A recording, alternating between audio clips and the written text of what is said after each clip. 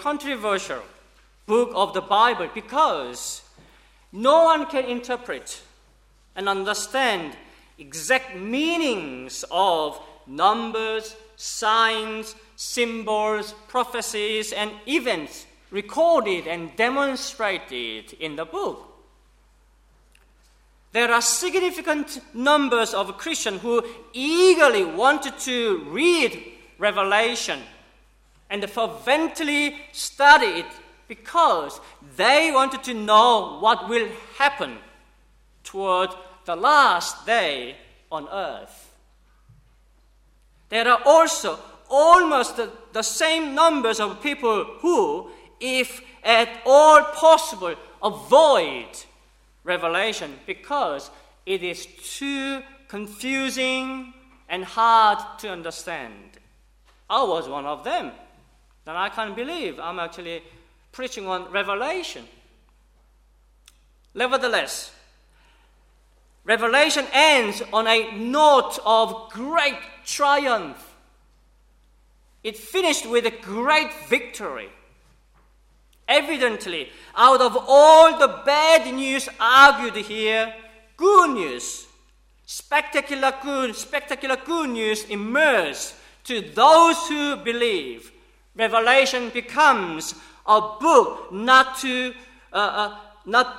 of fear, but of hope, not of destruction, but of restoration, not of eternal death, but of life in eternity.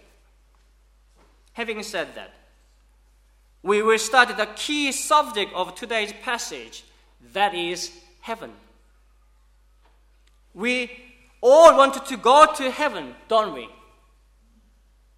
Do you want to go to heaven? Of course you do. What a silly question I'm asking at the moment. Of course you do. And you think everyone would want to.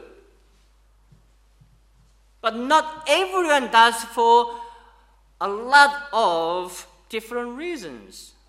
Some think heaven is too boring. For instance, I'm sure that you heard this person's name, Mark Twain, the author of Adventures of Huckleberry Finn and the Adventures of Tom Sawyer. If boys there, you read the book, I read. Tom Sawyer was one of my heroes when I was a primary school kid. And Mark actually rejected any real interest in heaven by saying, all a body would have to do was to go around all day long with harp and singing forever and ever. He thought praising God, singing in the heavenly kingdom is too boring.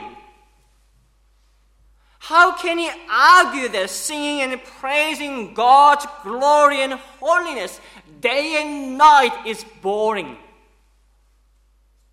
What we will do in heaven is not compulsory national service or something we must do, otherwise we will be kicked out. It is indeed what we voluntarily do and something we are absolutely happy to do. It is what we are called to do. We will extremely overwhelmed by what God has done and prepared for us. Then we naturally sing and praise God and His holiness in heaven. Think about this. If you won $10 million jackpot, I have no doubt that you will be singing, dancing, and having party all day long. If I won the jackpot, even $1 million, I will do that. I will invite you, all of you.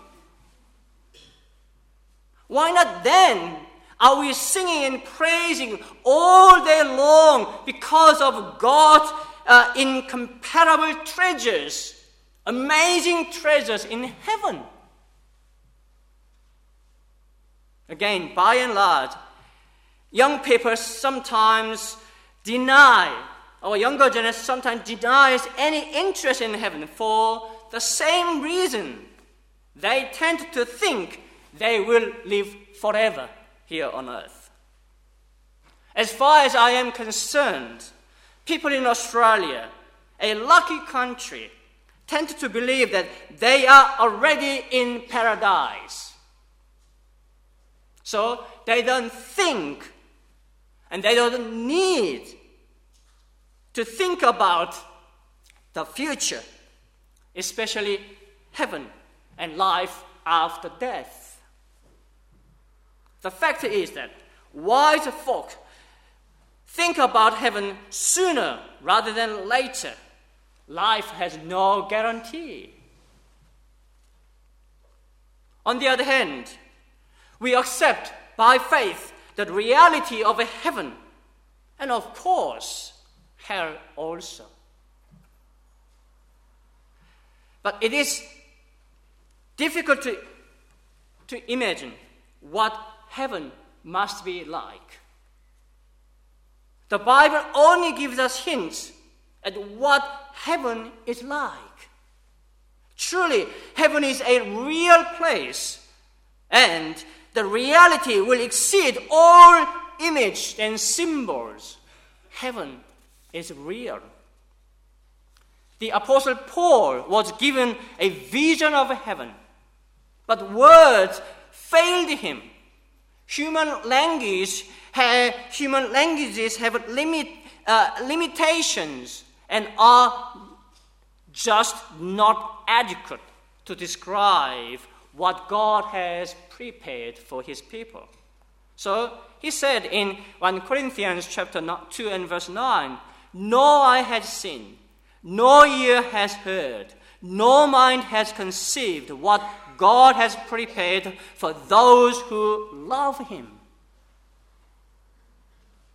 All Paul could say was that he experienced things so astounding that they cannot be told.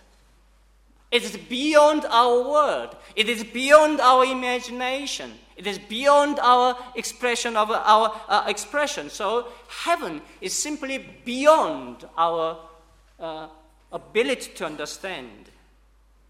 Again, John, under the inspiration of the Holy Spirit, valiantly tried to describe the indescribable, and he tried to express the inexpressible in chapter 21, that is today's text, where he talks about the new heaven and the new earth.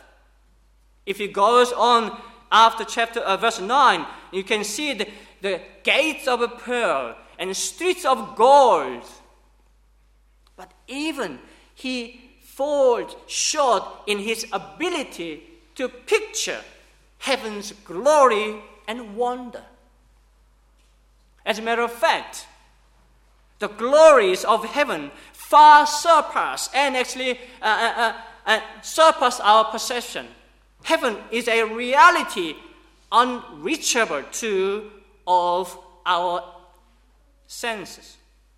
We should know how one goes to heaven and believe in heaven by faith. What we have to look forward to as Christians is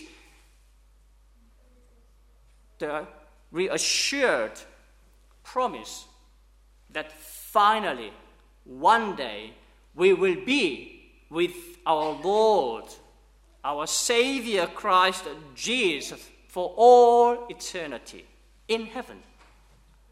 After all, we will find heaven is a place where the Lord's prayers is fulfilled, where God's name is hallowed, his kingdom is come, and his will be done.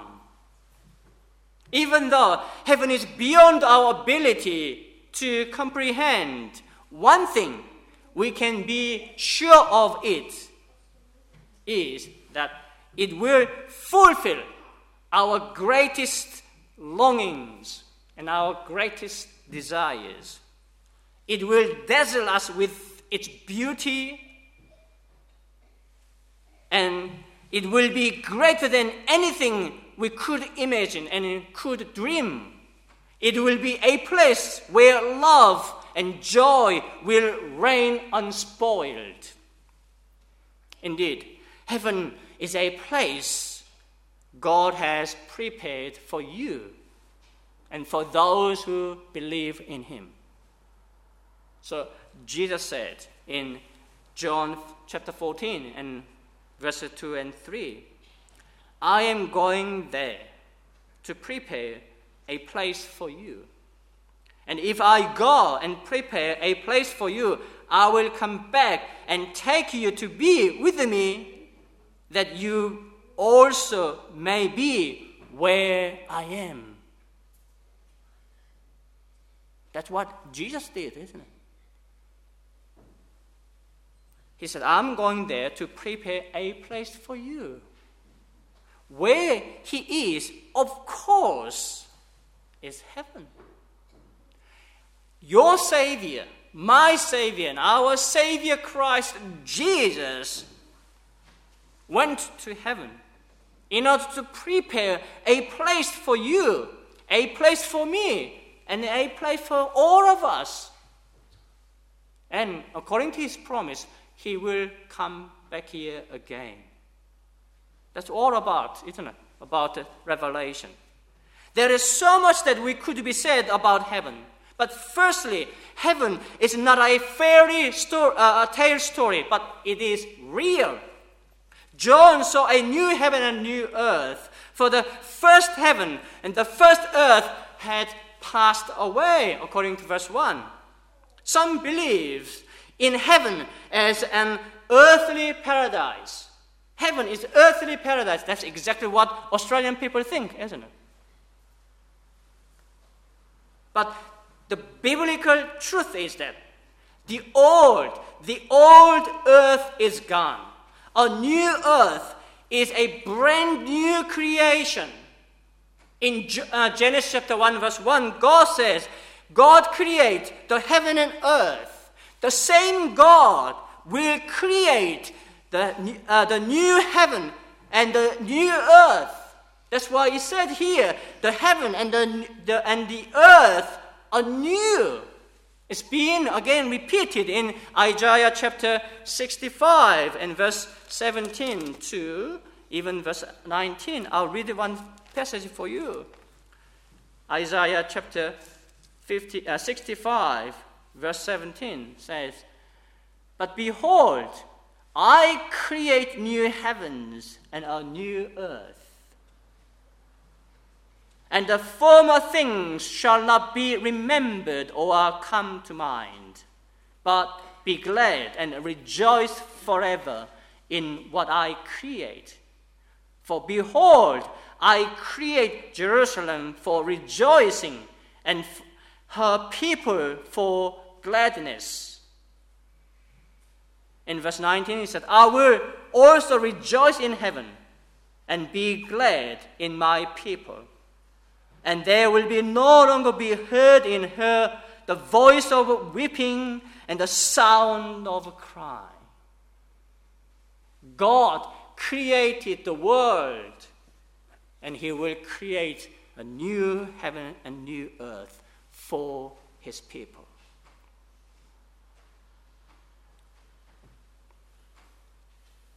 Since the first creation was in the bondage in bondage to decay due to sin, it has to be replaced. It will be replaced with joy and removal of sorrows and suffering. There will be no more tears then, no pain, no sin, and no curse. God will turn our mourning into gladness, our weeping into laughter, lavishing comfort, invading our grief with joy.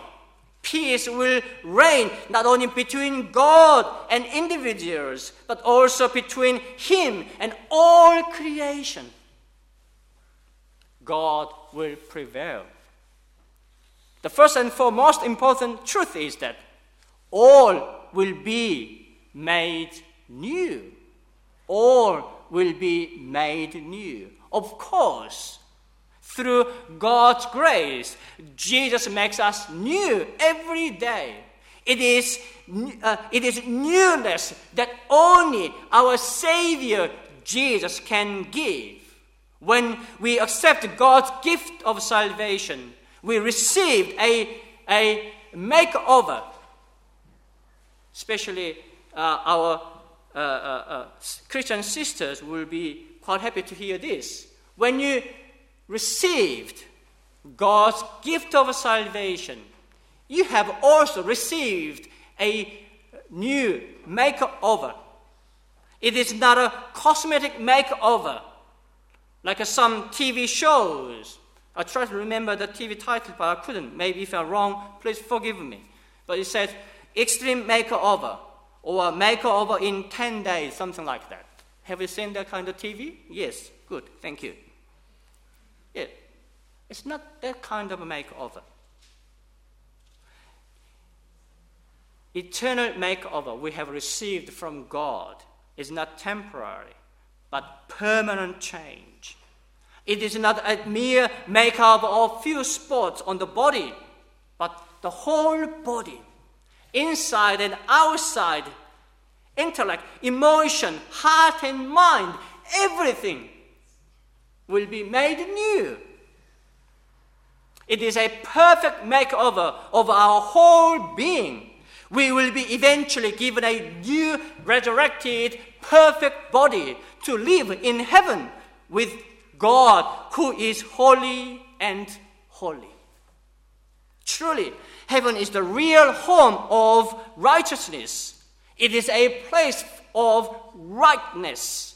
All the wrong things of the world will be made right. It will be a place where everything evil is absent and everything good is present. Everything sad will be gone and only joy will exist. Everything disappointing will disappear and everything exciting will appear. Everything depressing will be gone. Everything hopeful will come. Everything violent, hateful will be gone, and everything born of love will prevail. Every unfaithfulness will be in the past, and a steadfast loyalty and faithfulness will be present. Everything detestable will be gone, and everything desirable will abide us all. Every sickness will be gone, and a complete wholeness will take over our lives. Every struggle, frustration, and failure will be over, and only success will be possible. So, in verse 4, God says, He will wipe every tear from their eyes. There will be no more death, or mourning, or crying, or pain, for the old order of things has passed away. That is heaven. You and I will go, where there will be no more death, no more mourning, no more crying, no more pain.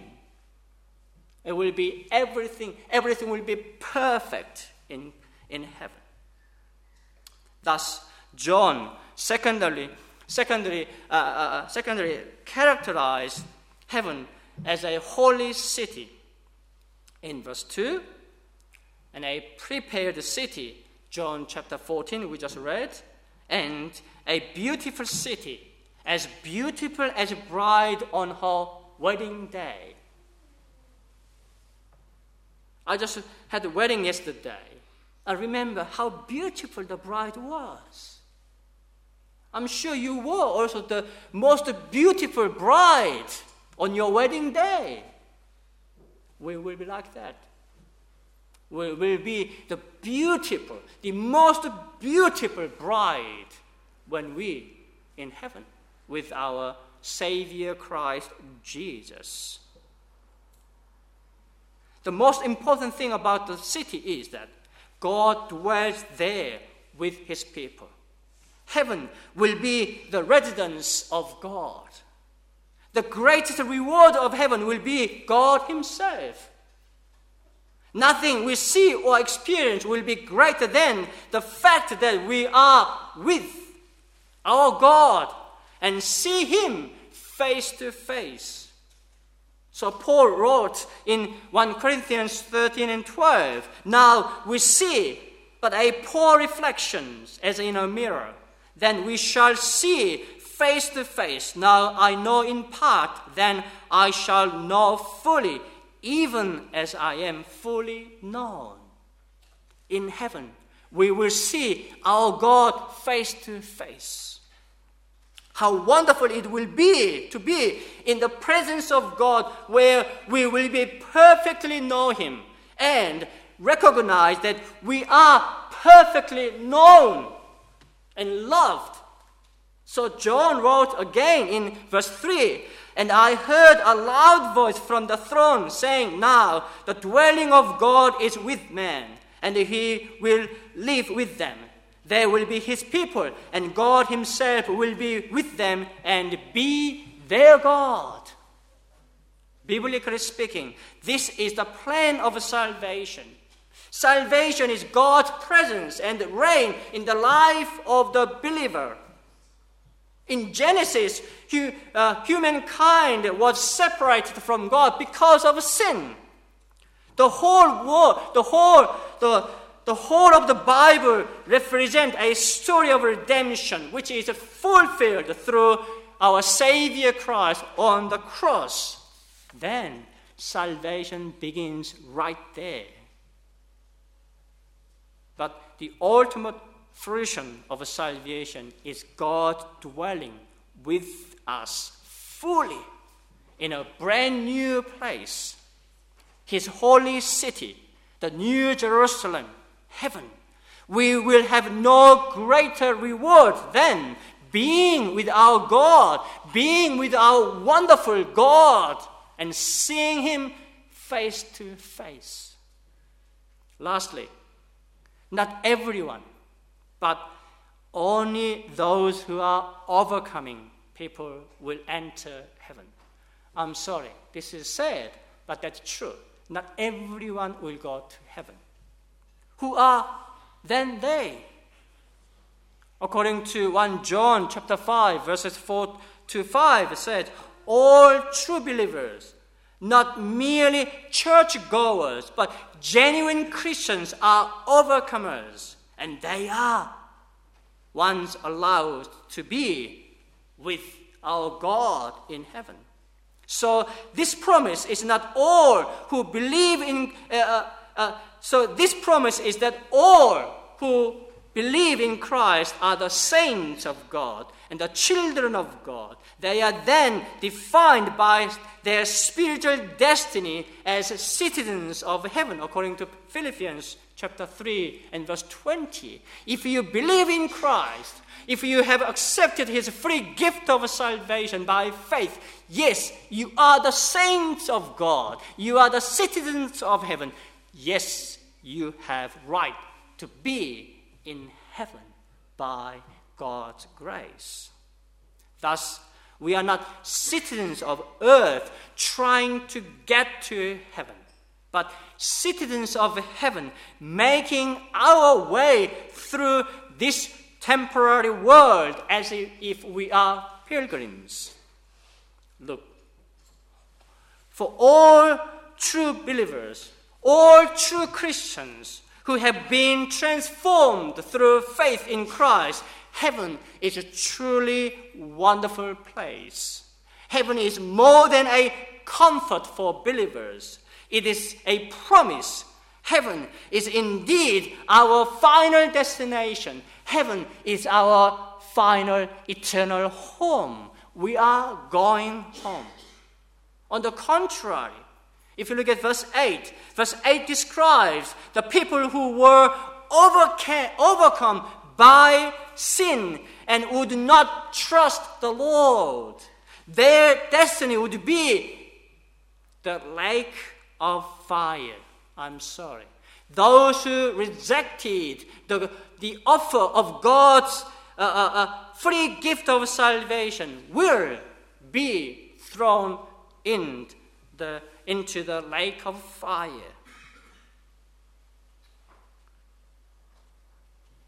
Brothers and sisters in Christ, the world considers the Christians as losers. But according to this passage, it is the unbelievers who are truly losers. Those who indulged in sin were polluted in mind, spirit, and body. The unbelieving, the vile, the murdered, the sexually immoral, those who practice magic art, the idolaters, and all liars. These things are contemporary lifestyles apart from repentance. They are people headed in the wrong direction. Definitely, without God's forgiveness, all would be in the lake of burning sulfur. Here is then a challenge. Do you thirst for salvation and heaven? Are you longing for heaven? If so, there is no better than today to be rejoicing in Christ. And if we haven't had a taste of the water, living water of salvation, it is day you must receive our Savior Christ Jesus and start out on a brand new road. Jesus will make all things new, including you.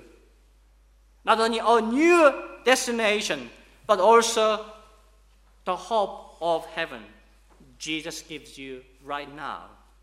Without it, life will be very difficult at times. However, we do not use the hope of heaven as a means to escape the difficulties of our current life. It is the hope of what God has for us tomorrow that enables us to face today. No matter what happens around us, we will not be frightened, intimidated, and depressed or anxious. Why? We are longing for a better place, a heavenly one where which our God has prepared a city for us.